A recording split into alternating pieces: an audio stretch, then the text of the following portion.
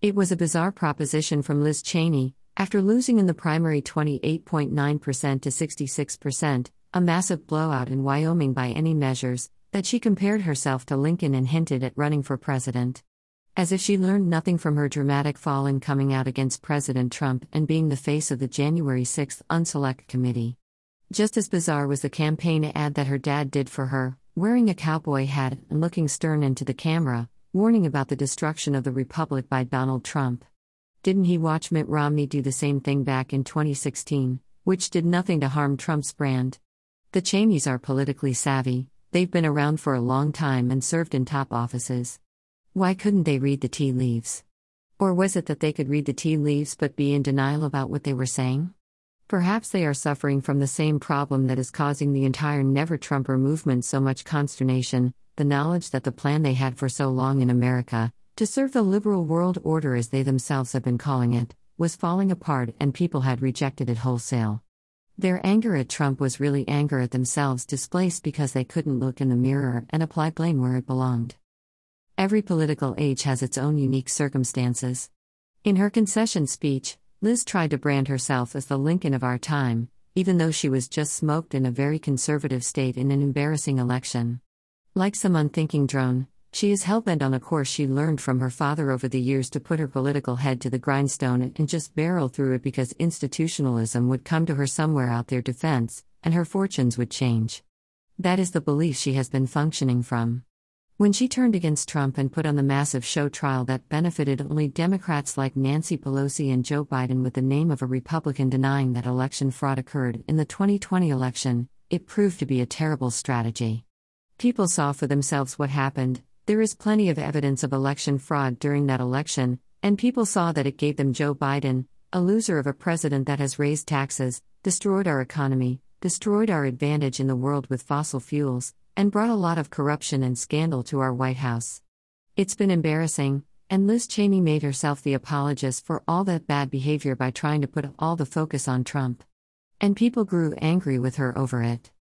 People can see the evidence for themselves on election fraud and what was going on over January 6, 2021.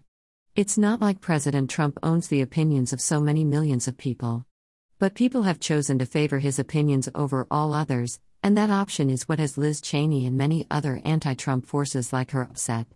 Trump is changing the political landscape away from what they thought were the rules of conduct.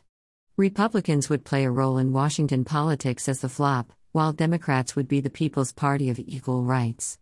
So long as everyone stayed in their lane, everything would work out just fine, which is how it was for her father during the Bush administration. Behind the scenes, there were many forces at work, but there was a code that was established by the Masons who founded Washington, D.C. of how politics would run in the new country of America, and the establishment understood what those ground rules were. Republicans played bad cop and represented business. Democrats played good cop and represented minority groups and equal rights. But in the Mason lodges around Washington, D.C. and in every community around the country were the understandings of the three crafts, regarding equality, dependence on others, fidelity to promises, contemplation of death, and duty to others, which was the underlying foundation to everything in politics. Republicans and Democrats who were all Masons or involved with Masons through fundraising activities knew the rules. So long as everything stayed on those value systems, everyone could agree to disagree. The Masons were bringing to the New World starting in 1776 a long contemplated utopia, and people would love them for it. The crisis came several hundred years later when it all blew up in their face. The more freedom people had, whether in transportation, communication, or education, the less inclined they were to follow the Mason vision for how America would evolve. That rocked the political world, which needed more and more scandals and wars to distract Americans from their information hunger in a free society. When the Masons contemplated how a free society would function, they obviously had not been drawing from successful examples around the world because there was no society previously that had figured it out. But the American Constitution created a truly and unruly maniac that defied the rules of conduct that a polite, Masonic society would give them. Free will turned out to be problematic, and for political insiders like the Cheney family, it was well beyond their grasp to deal with. That is why they had that lost puppy look in their campaign ads and were tone-deaf in the aftermath of the election results. America had rejected them when given a choice by Trump. Never Trumpers directed their anger at Trump for providing that non-Masonic option that everyone in political theater through their Mason halls agreed never to breach.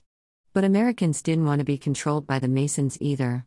And the Masons never planned to control them initially. But Plato never addressed how free people should act. The role in politics was always to have that philosopher-king presence in politics who would rule over people with wisdom and compassion. Liz Cheney and her father thought that's what they were, and now people rejected them. They were perplexed, beyond recognition. In the aftermath of her concession speech, it was clear that Liz Cheney wasn't even close to understanding the MAGA movement, what role Trump played in it, or what would happen next. So, of course, from her perspective and the Mason-driven establishment of America and European political discourse, the world is coming to an end. Thousands of years of planning and manipulating political power behind the curtain were falling apart, and all they knew to do was to be angry at Donald Trump. But all Trump did was offer himself as an option and refuse to kiss any political rings. And from there, they hated him. But people loved Trump for it. Trump gave people a choice they hadn't had before, hadn't had for thousands of years. And now, all those long-established political forces were unprepared for the blatant rejection.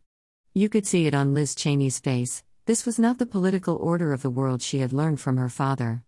You could see it on Dick's face, too, during that ridiculous ad he did for his daughter, thinking that the cowboy hat would sell his pitch. We are living in a world where it takes a lot more than that. Political candidates must be much more substantial and freedom-loving, not in token considerations but to their souls. And the establishment is lost as to what to do with this new knowledge.